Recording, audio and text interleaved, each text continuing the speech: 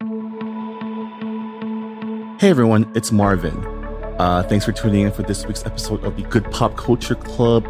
If you've been following the show those past couple of weeks, you should know that our co-host Just Ju has been on an extended European vacation, and our other co-host Hanwen has been knee-deep at work at her day job covering the latest iteration of TCA's Critics Week. And as a result, we weren't able to get together this week to do our monthly Asian American News Roundup. Do we want this? But I didn't want to leave you with nothing to listen to. So for this week, we'll be doing a potluck podcast drop featuring my other podcast, Books and Boba, which is a book club podcast featuring books by Asian and Asian American authors, where we also do a monthly news check-in where we go over the latest Asian American publishing and book news. So it's kind of the same, but a little bit different as well. But who knows? Maybe this will encourage you to start reading, because there's been a lot of really great Asian American books out there these past few years. So yeah, I hope you enjoy this episode of Books and Boba, and come back next week where the whole crew will be together once again to go over the latest Asian American entertainment news. So yeah, please enjoy this podcast drop of Books and Boba. Bye everyone.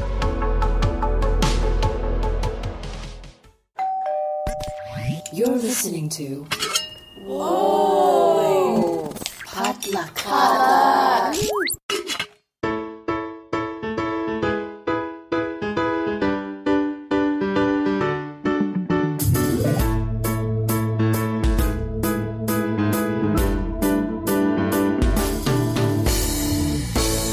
And hey, welcome back to Books and Boba, a book club and podcast featuring books by Asian and Asian American authors. My name is Marvin Yue. And I'm Rira Yu. It is the middle of July, which means once again it's time to go over the latest Asian American book and publishing news. Rira, how has your July been going? It's been going okay. I can't believe it's July already. Like, summer is almost over, but it feels like an oven in LA. Yeah, so you said really, it's only just begun, really. Yeah, it really does feel like summer has just begun. Not to get bogged down in weather talk, but summers in LA lasts until October. So we're in for it, and it's supposed to be the hottest one yet. So, is our planet doomed? Maybe. I don't know. We've read enough dystopias to know where we're headed down, right? Yeah. I did manage to get my second booster, so I'm congratulations. Pretty relieved about that. You are now well protected in the fight in your personal fight against COVID, and I'm happy for you, because there's a new variant, right? There's a new Omicron. There's a new variant of the variant. Yeah, and the current vaccine doesn't protect you from it, but it protects me from regular COVID, like Delta. My family got COVID. My youngest brother got it, and he's like, he's negative now, but it was really bad. Oh no. Yeah, and my dad might have it as well, so I'm just like, not taking my chances. I'm going to a concert next week. I was like, I can't. All right. Well, I hope you the best of luck as you brave that concert next week. Oh, yeah. At least you're decked out in the latest antivirus armor. So, yeah, I also have like the strongest mask ever for this concert. It's like double fitted. So I'm like, I am not getting COVID. If I do, I will die, like I said. So fingers crossed that I'll be okay next weekend. Yeah. How about you, Marvin? How have you been? I have been all right. Summer so far has been pretty uneventful. I don't have the second booster. I didn't even know they were giving out second boosters to people our age. So I need a... No, they're not. They're not. Just lie. It was like almost like the last shot I got was back in November. So I was like, all protection is gone now. So I was like, I have to get it no matter what. So if you can get it, just get it. Some pharmacists are cool with it because they just have expired shots on their shelves. So it helps to check. Yeah. All right. Well, that has been COVID talk from Books and Boba. But we are actually here to talk about books believe it or not. And as always, Rira has compiled the latest publishing news from Asian and Asian American authors from various sources, including Publishers Weekly and social media. So, should we get started? Yeah, sure. Our first book deal is Harper's imprint Alida Books has acquired in a preempt You Are Here, Connecting Flights, a middle grade exploration of contemporary Asian American identity told through interwoven stories set in a busy Chicago airport. Written by 12 award-winning and best-selling East and Southeast Asian American authors. And it was edited by We Need Diverse Books co-founder Ellen Oh, and created in response to the rise of anti-Asian hate and violence during the pandemic. The book presents stories of hope and affirmation and will help launch the Alida imprint. The 12 writers are Tracy Chi, Mike Chen, Meredith Ireland, Mike Jung, Erin Entrada Kelly, Min Lei, Grace Lin, Ellen Oh, Linda Sue Park, Randy Rabai, Christina Suntornvat, and Susan Tan. Publication is slated for winter 2023. Alida Books is a new imprint that was founded by Linda Sue Park, and it is Alida. It means to spread knowledge or to let people know. So it's a Korean word that has been Romanized, and it's really cool that we have our own like Asian American imprint at HarperCollins. So. Victory for us. I love that it is specifically for us and not like a part of a, general diversity, I guess, project. Not that those aren't important either, but sometimes when you have someone looking specifically for Asian American stories, we get to have more of them. But I love this idea of centering short stories around an airport because, I'm sure you're the same way, but a lot of my childhood memories, especially with visiting family, has been around airports. Yeah, I didn't see my family that often in Korea. Like when I was younger, it was definitely more often, but we just like couldn't afford to fly out every summer. So it was probably like one every 2-3 years. But yeah, very familiar with airports. I mean, I immigrated here when I was 3 years old, so technically, been flying since I was a baby, pretty much. And my younger brother, he was literally a baby. He was 1 month old. So yeah, airports are a very familiar settings for this diaspora. Yeah, I mean, I feel like when people think about when immigrants come to America, they still think boats for some reason. But most people just come on airports. Even a lot of people that would be considered like undocumented came into the country through airports. Yeah, I mean, we still use the word fob. And for Korean Americans, the joke is fresh off the piengi and not fresh off the boat. And piengi means plane in Korean. So yeah. Clever. But yeah, no, congratulations to Linda Sue Park, to Ellen O, to everyone involved in this project. And yeah, looking forward to what else Alida Books will be bringing out. I'm going to keep my eyes on this imprint. Yeah, and there's a couple of familiar names among the 12 writers. Some of them have been on the podcast, and some of them we've read their books for book club. So we know that they're great, talented writers. Very exciting.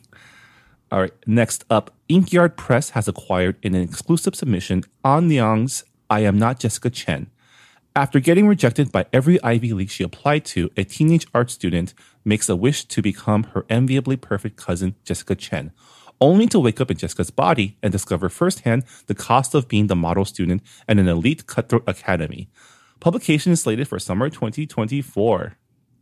It's been a while since we've had like a Freaky Friday situation on our I was about to say, yeah, news, right? It does remind me of Freaky Friday. But this Freaky Friday situation I can totally relate to because, I mean, unless you were that person, everyone has a Jessica Chen in their life, right? Everybody had a cousin where you were compared to. Yeah, I like being from a family where like almost all of my cousins on my dad's side of the family were valedictorians. Like one of them is actually like studying to be a rocket scientist, like literally wants to work for NASA and is working on his PhD. And I'm just like, oh my God, being compared to him and my other cousins who are just like super, super smart. It was not fun.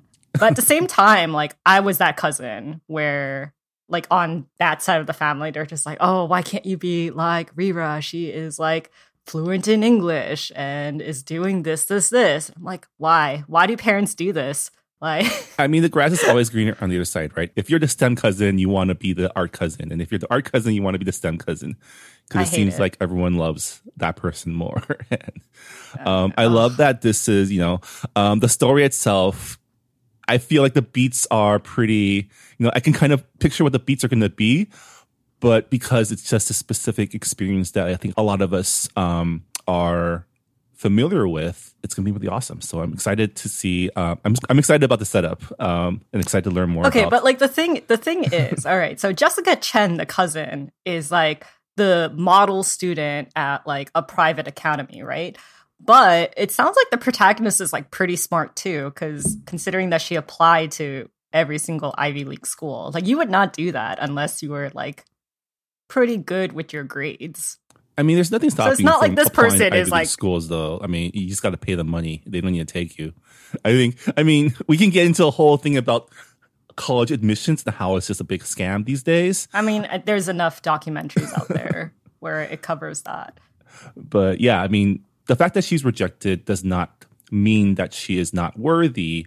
But, when you're a kid, you don't really see that. You just see this thing that's been your goal your entire life and how it's not going to happen. And that makes you mad and angry and enough to wish to switch bodies with someone who goes to like, I would never, like, I went to public school. I could never. Oh my God. Going to private I would never academy. be able to survive. Yeah. Sounds no like way. a nightmare. But like as a former art student who like applied to like a bunch of art colleges plus Ivy League schools, I'm like, what the fuck are you doing? Why are you applying to Ivy League schools for art programs? They're not that great. Like, actually, if you're halfway decent at art, if you're halfway decent at art and you have like pretty solid grades, I feel like you have a much better chance than like regular undecided majors. That's true. I mean, where would you go? Like RISD or? Yeah, you go to RISD or Pratt or School of Arts in Chicago or FIT. There's like just so many. But here's the thing. I wonder if the story would get this nuanced, but Asian parents don't know what the hell RISD is. No, they do. They totally do. Yeah. I mean, like my parent. Okay, like we're kind of going off tangent, but like. But your mom is also an art person, though. I mean, like my art school, my art teachers were like gung ho about me getting into like Ivy League schools, so they were like. There was like a lot of pressure, and RISD was my safety school. Wow. And I did not get into RISD, and everybody was very, very shocked because they're like, what the hell? Like, your portfolio was really good. But I got accepted into like Pratt and like all the other art schools. But according to them, they were just like, oh, but it's like not an Ivy League school. Like you should have been able to like get in because of your portfolio. But I was waitlisted. Yeah. Obviously, this book has touched a nerve. So congratulations. Yes, to An for making us relive our past. I never want to go back to high school. Like the thought of applying to college again sounds like a nightmare that I still get nightmares about like my high school days. Like, yeah, especially applying to schools now. Like when applying to, like I applied to school when we were still using like paper applications. That's how old I am. Oh, really? Yeah, wow. I think only a few, like half the schools I applied to, like the private ones had online applications. So I was able to submit it online. The UCs were still using a universal paper application. I would not know. I did not apply it to a single UC school. I was like, I'm going to East Coast school. There's no way I'm going to stay in the South. No way I'm going to the West Coast because the East Coast is all cultured. And I did not know what I was thinking. Now I'm just like, I never want to live in the East Coast because it's cold. Okay, well, moving on. What's our next book deal, Marvin? I think it's your turn. No, it's not. Oh, wait. Yeah, you're right. It is my turn. All right. So our next book deal is Quill Tree has acquired North American rights to Shirley Ng Benitez's author-illustrator debut, Down Through Up.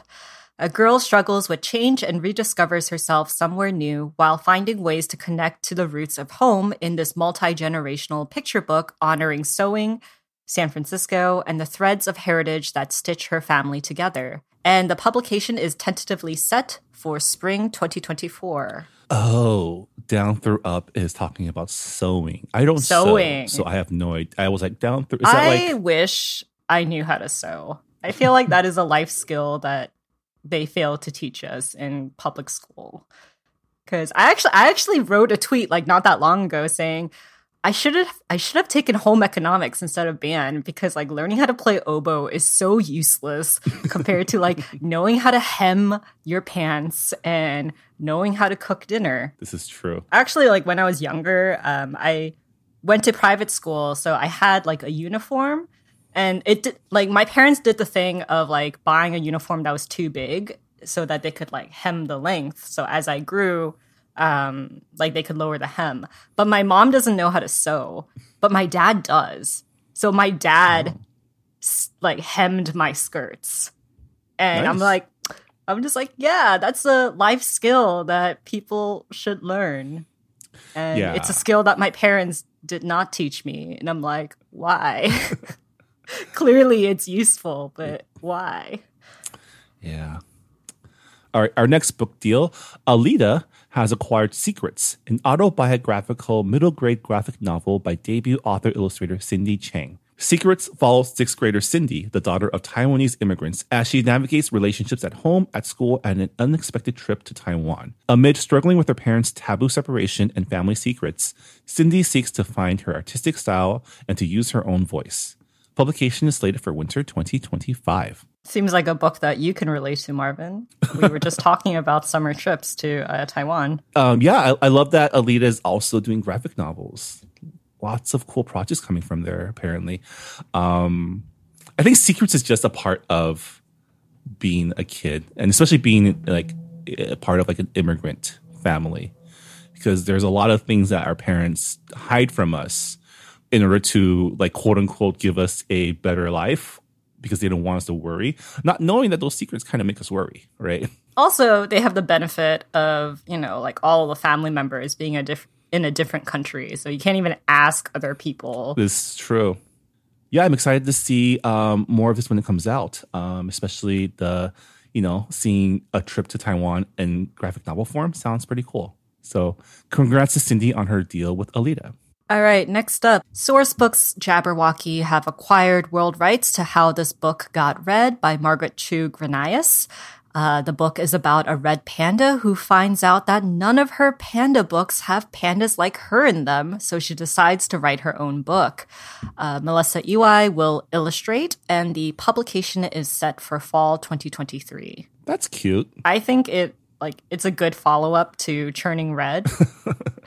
I know, now that everyone knows what red pandas are, it's time to capitalize. I feel like people did know what red pandas were because of Legend of Korra. I've been on record saying that I've never seen an Avatar, The Last Airbender, or its spin-offs, and I still have not. Waiting to launch that Patreon for us to dive into that. If people really want to see me watch that long series, I guess. It's not that long, to be honest.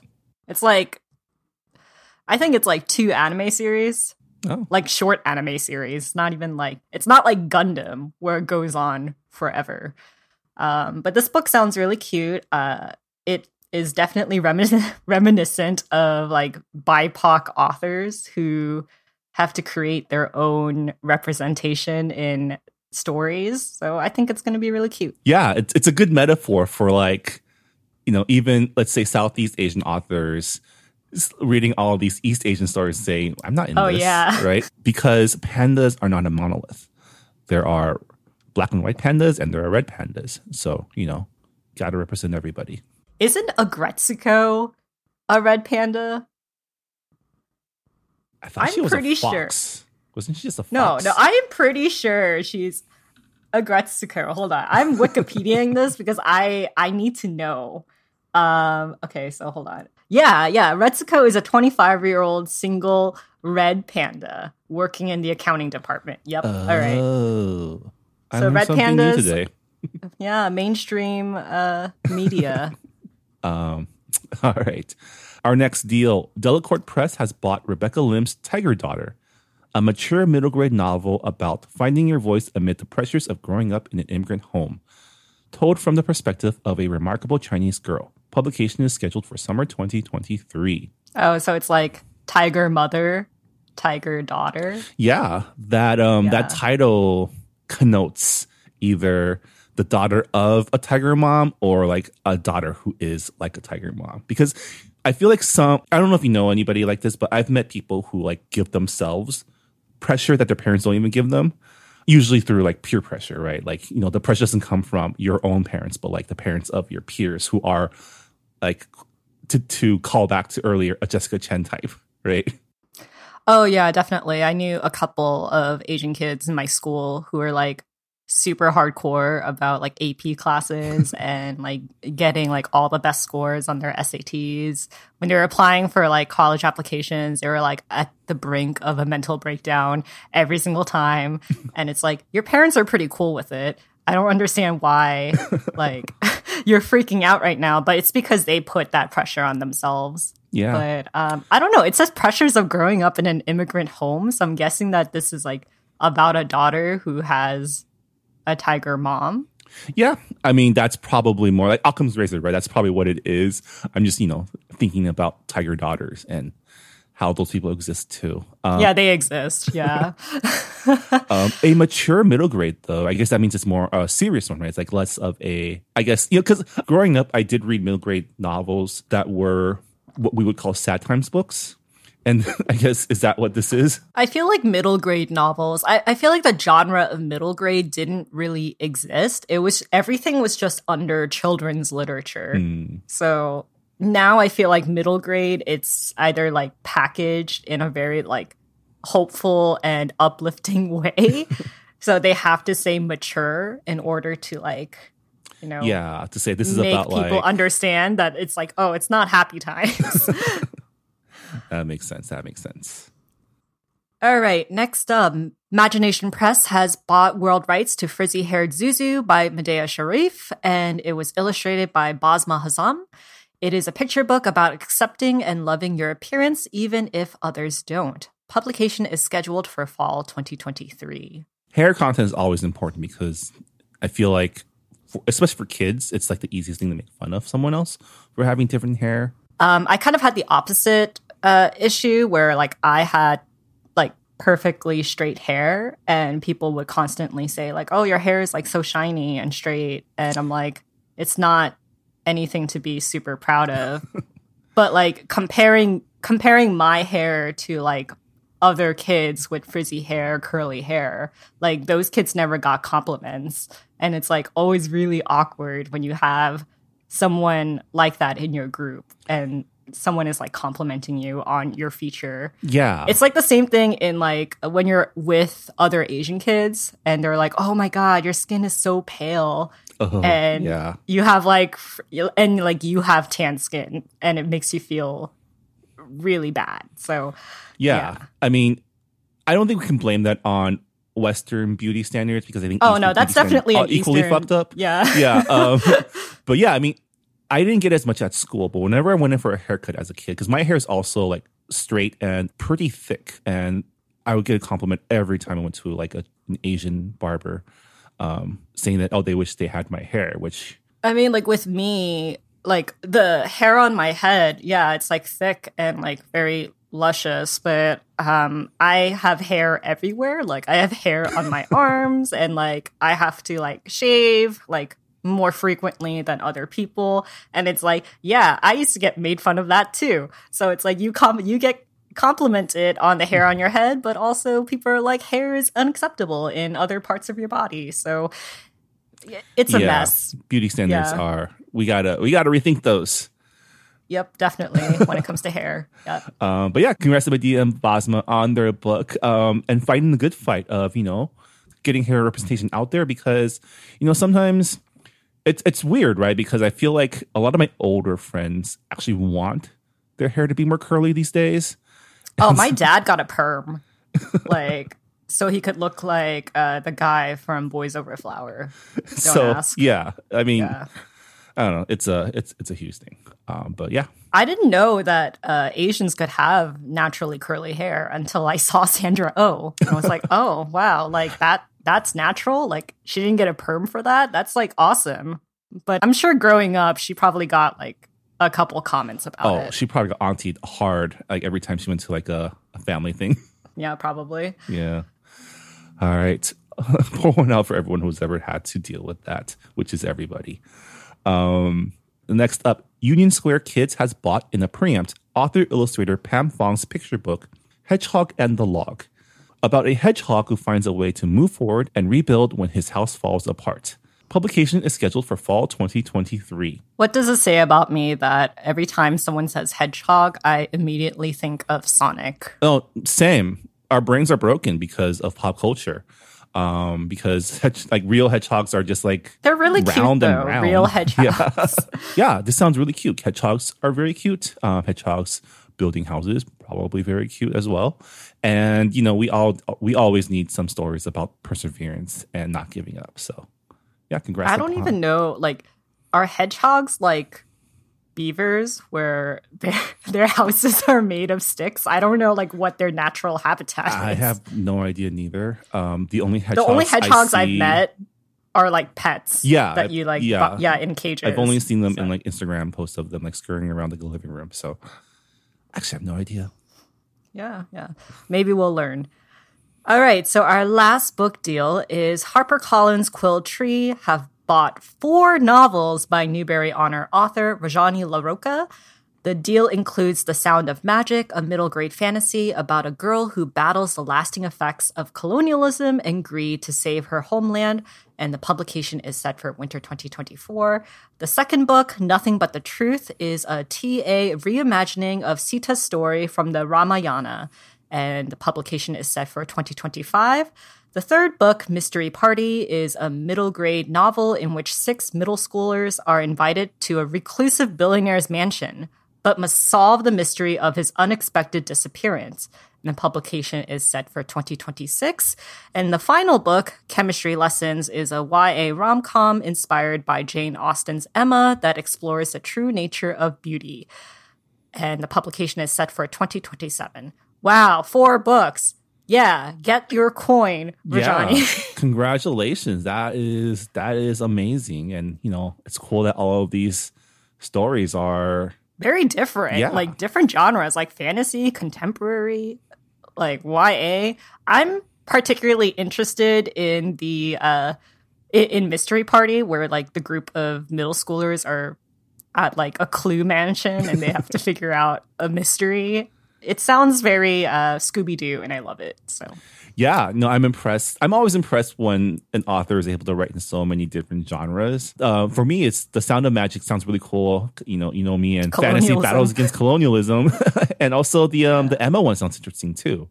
I feel like I've been seeing a lot of Emma adaptions recently. Like before, it was like a lot of Pride and Prejudice, and now I'm seeing like more Emma adaptations, and I wonder if it's because of the most recent movie adaptation of Emma. It could be. I mean, I feel like Emma is like the archetype for like the mean girls, right? Like stereotype. Well, not really the mean girl, but like definitely the popular girl who like thinks that she knows everything and is like constantly thinking that, their opinion is always right. That's true. And I mean, yeah. Unlike Pride and Prejudice, you can do an Emma that doesn't have like a romance in it. But you can't do a Pride and Prejudice without a romance, right? So I do want to see more adaptations of Persuasion because the Netflix one is coming out. But it's not good. It's not good. I don't think. Do we want to get into Persuasion talk on this podcast?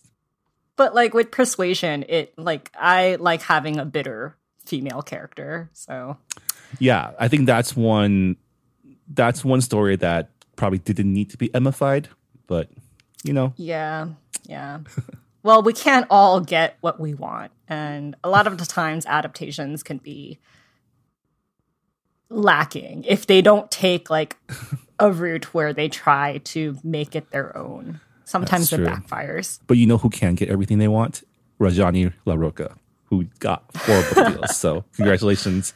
Yay. Yeah. And we love to see it. All right. So that is a wrap for our book deals. We have a couple of brief book news that we can go over. So the first piece of news is that the 100th Newbery Medal Caldecott and Legacy Banquet was held on June 26th in DC. And it was a live event. So a lot of amazing authors were able to make it. And I'm just going to go over our Asian American authors who got their prizes. So illustrator Jason Chen, he won the Caldecott Medal for Watercress, which was written by Andrea Wang, who we've had on this show. Yeah, and she received a Newbery honor for the book. And then Grace Lin won the 2022 Children's Literature Legacy Award. And Grace Lin is OG, like she's been around for a very long time. Her works include The Ugly Vegetables, which was published in 1999, The Year of the Dog, Where the Mountain Meets the Moon, and Big Mooncake for Little Star, which won the Caldecott honor back in 2019.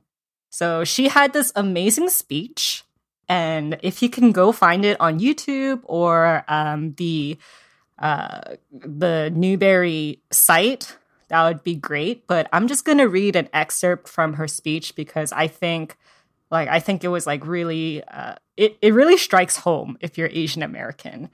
So, our country is so used to seeing Asians as caricatures or sidekicks, as non-existent or exactly the same, and almost always as a foreign other. Asian Americans have paid a steep price for the otherness throughout history and today. From the Chinese Exclusion Act to Japanese American internment to the recent violent anti-Asian attacks, to be seen as a foreign other, whether consciously or unconsciously, is harmful.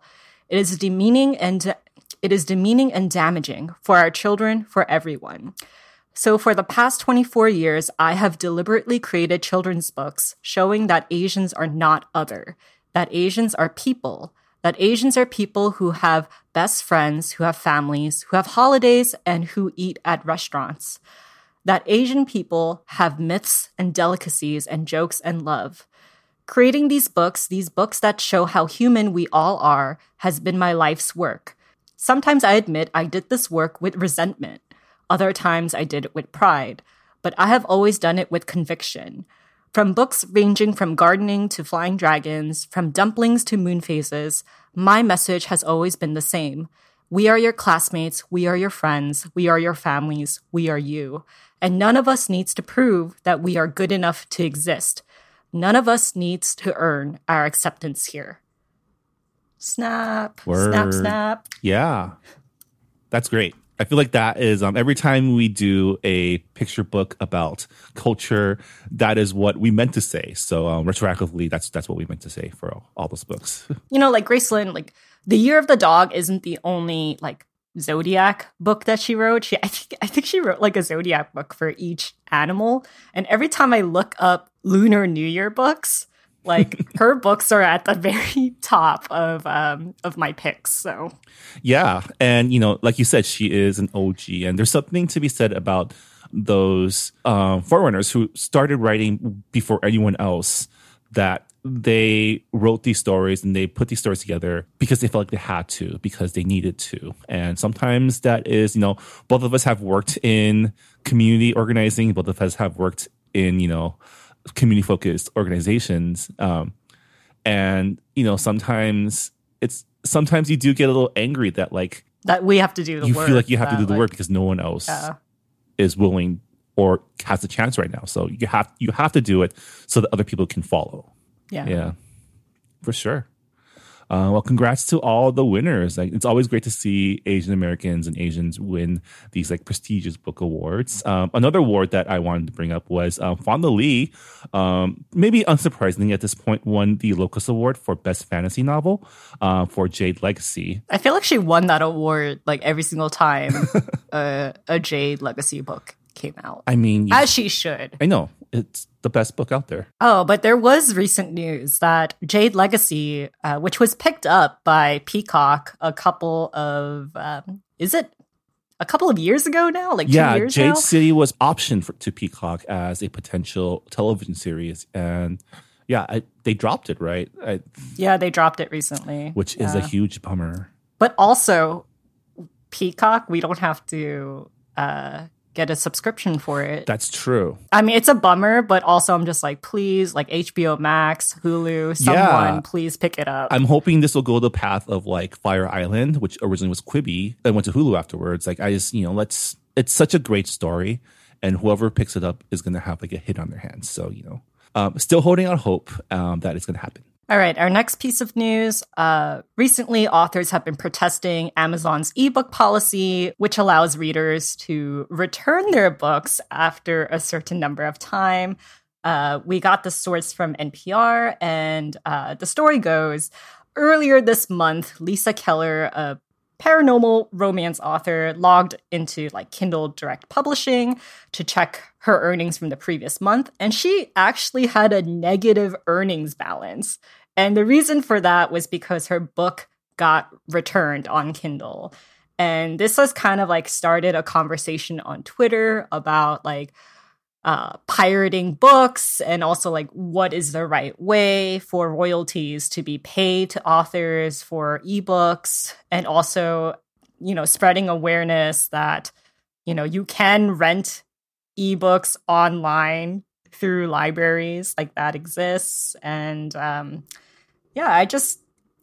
why would you do this? Like, why would you return an ebook after you read it? Like, I mean, I can't imagine doing it because I've worked in retail and consumer products. So I have a sense of, I guess, honor to my former profession to like not be that person. But I know plenty of people who still like torrent all of their TV shows. And I mean, people are cheap, and if they can get something for free, they will. And, there's like whole websites dedicated to. But the thing is, there are cheaper, free ways to do this. And, like, I understand if you like bought an ebook and it turns out to be like freaking terrible. I feel like it's understandable if you read like less than 50% of the book and you're just like, you know what, this book is not good, I'm going to return it. I can totally understand that. But like people who finish the book and then return it, I mean, I'm not an author, but it must be very, dispiriting seeing your sales and then like going back and checking and seeing that like people returned your book and you're not going to make any royalties off it. I mean, I think the real story here is also these deal structures, right? Like self-publishing is kind of the Wild West, and it seems like the way that Amazon has set it up, all the costs are passed to the authors. So the authors actually carry the risk, right? Like Amazon's doing the tech thing, saying, "Oh, we're just a marketplace. We can't control what our customers do, and so we can't offer protections," right? Because the fact that self-publishing is basically you take on the risk of selling to order, and on one hand, the consumer behavior is pretty shitty, but at the same time, it is the marketplace that allows this to happen. And so, Amazon still makes money on each transaction. So honestly, the only people being hurt by this are the authors, right? Well, also like people saying like, oh, I can't, like books should be free because, it's like educational, and it's not fair because, people with money they're able to access all these books. And I'm like, yeah, but but also like you're stealing money from creators, and that's not okay in my personal opinion. I mean, yeah, like library books are free, right? But not really. Library books are subsidized by the government. The government buys those books and puts it into libraries so that you can read it, right? So like we live in a capitalist society. Nothing is ever free. If you think something is free, you're being charged somewhere else. Someone else is paying for you. So what you're actually saying when you say that is you want someone to buy this book for you. And by doing this to authors, you're saying not only does the author not deserve to be compensated for the time they spent writing this book, they should also pay for me to read their work. Yeah, yeah. And I mean, I can understand because of like a lot of libraries and, poorly funded areas. Of course, they won't be able to buy like new books right away. And, with like book bans as well, school libraries are not getting certain types of books into their inventory. So yeah, there are obstacles, but yeah, why don't we look at why are library digital copies like limited in number? It has something to do with licensing. Well, yeah, but at the same time, there's this scarcity that's very man-made, and it all comes down to money. And like it's much more complicated than consumers being shitty. It's consumers being shitty, companies being shitty, like just society being just like late stage capitalism just being the shit show that it is, right? I mean, like when I say like pirating is bad and like people shouldn't steal from creators, like obviously I understand that like people without funds, like obviously like if they're torrenting as like a last result, like it's a little bit more understandable. But what I can't stand are like people who clearly have money, but they're going online and getting PDF versions of books that they really want to read, but they can't wait for the library to have it, or they just like don't want to pay for it. And I'm like, why? You're an adult. You have a job. Why are you not paying for this book that you want to read? It's really, I don't know. The fact that art is seen as so cheap when like some authors have spent years writing this book, and it goes for like visual art too. Like people who work so hard in painting and like posting their work on like Instagram and trying to like sell prints, and then just seeing people just steal that and like reposting it elsewhere or printing it on their own. It's like people see art as like such a cheap labor, and I think that's like another thing. That's another conversation. But so moving on, TikTok announced that it is partnering with Barnes & Noble to connect new book releases with the BookTok community. Customers will be able to scan a QR code at the store, and it will take them to a dedicated hub that features videos from popular BookTok creators. The source was pulled from NBC News, and wow, BookTok.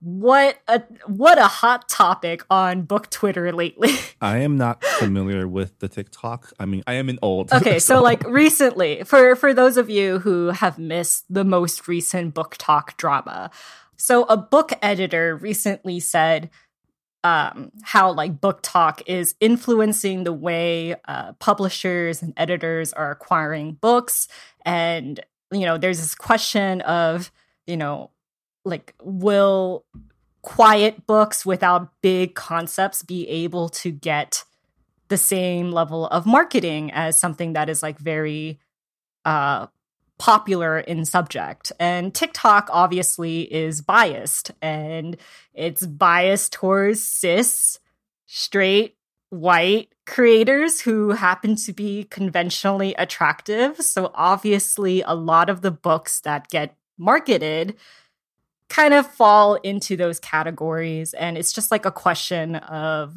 like when you see books that are promoted on BookTok and people are saying, this is an underrated book, but in reality, it's getting all of the mainstream push because they have a pretty big marketing budget. So there's been like a lot of conversation about that on book Twitter.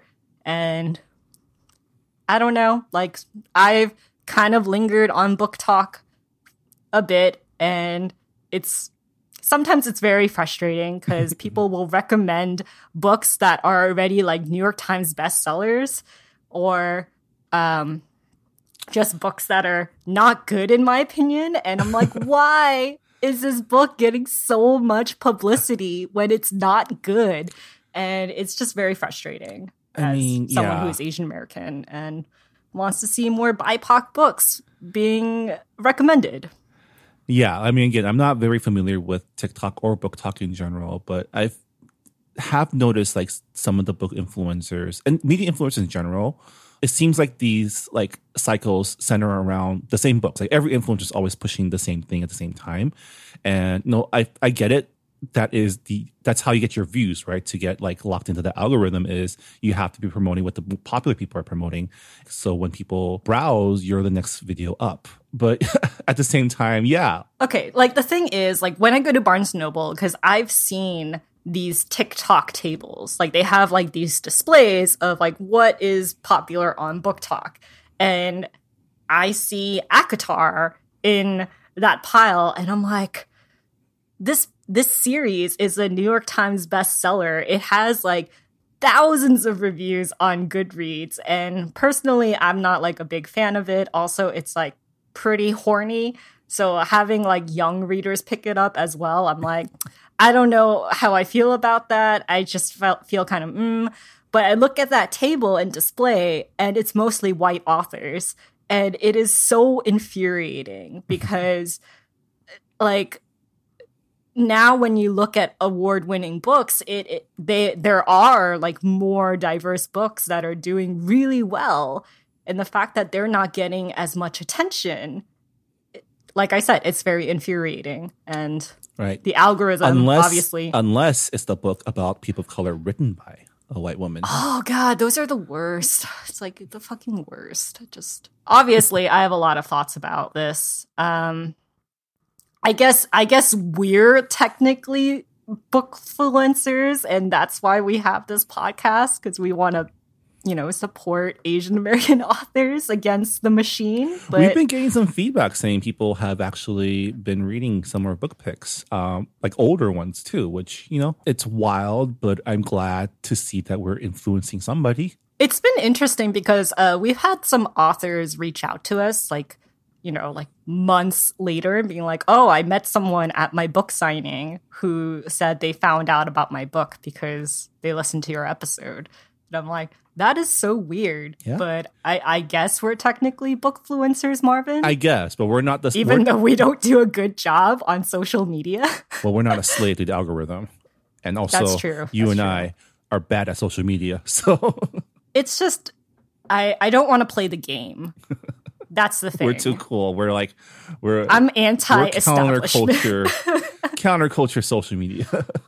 Yeah. I'm very, very old school. If there's a book that I really want people to read, I just buy people copies, or I just like give them my copy. Or you make me read it on this book club. Yeah, that's true. I do. I like my way of spreading my love for books is bullying other people to read them. And guess what? It's very effective. It is very I appreciate your bullying. This is the only time I'll ever condone bullying is when you bully me to read. Yeah. Or when I go to like little libraries and I just stuff my books into those libraries and take out all of the really bad books in like their little library. I'm like, one of my neighbors actually built a tiny library on my block, so I actually put in a couple of the Asian American books that I've read in there. Spreading the Asian American book gospel. That's what we do. Yeah, the gospel. Wow, sounds super arrogant. On that note, that'll do it for this edition of the Books and Boba mid-month update. As always, thanks for compiling all of our book and publishing news. Please. Thank you for bearing with all of my angry rants. It's what people, honestly, I feel like it's what people come on this podcast for. I'm equivalent to like the grouchy old English teacher who is just like, very dissatisfied with the world. I mean, that's growing up, right? Just becoming cynical husks of ourselves. True. But I mean, I was already cynical when I was younger, so like the fact that I'm like even more cynical now is just. At least we have our why. books. At least we do have our books, and we do like the books that we read. Yeah. Speaking of books that we read, our July book club pick, for those of you who have not started, our July book club pick is Before the Coffee Gets Cold by Toshikazu Kawaguchi. It is a very short book, and it is a book that has been translated from Japanese by Jeffrey Trizalot, and it's about a cafe in a back alley in Tokyo that offers coffee that allows you to travel back in time, and your trip only lasts as long as the coffee is hot, so you have to return before the coffee gets cold. And the book follows 4 patrons, so it is a pretty lighthearted book. Even though it's time travel, it's very slice of life, so don't expect a lot of time travel theories. It's not Steins Gate. So if I were them, I would put that coffee into a Zojirushi insulated mug, and then I'll just hang on the past for longer. All right. Well, if you've read the book as well, please leave us a comment on our Goodreads forums. That way we can include your feedback in our discussion. But with that, thanks for joining us on this episode of Books and Boba. As always, before I forget, you can find the books that we cover through our author interviews or our book club by going to our Books and Boba bookshop. We do run an online bookstore, and purchasing books on our bookshop does support both the podcast as well as your local bookstores as well. So we do appreciate everyone who has bought a book from us before. You can find a link to our bookstore by going to booksandboba.com. And yeah, that'll do it. Thanks for listening, and we'll see you all next time. Bye, everybody. bye, everyone. Thanks for listening to Books and Boba. This podcast was hosted by Marvin Yue and Ri Ryu and edited and produced by Marvin Yue. Follow the book club on Twitter and Instagram by going to @BooksandBoba and engage with us on Goodreads on our Goodreads group. You can also check out past episodes of the podcast by going to booksandboba.com and by subscribing to us on your favorite podcast app. Don't forget, you can support Books and Boba and Asian American authors by purchasing books at our bookshop.org account. Check out the link in our show notes and also at booksandboba.com. Books and Boba is a proud member of the Potluck Podcast Collective, a collective of Asian American hosted podcasts featuring unique voices and stories from the Asian diaspora. Learn more about the collective and check out our fellow Potluck shows by visiting the website podcastpotluck.com. Thanks for listening.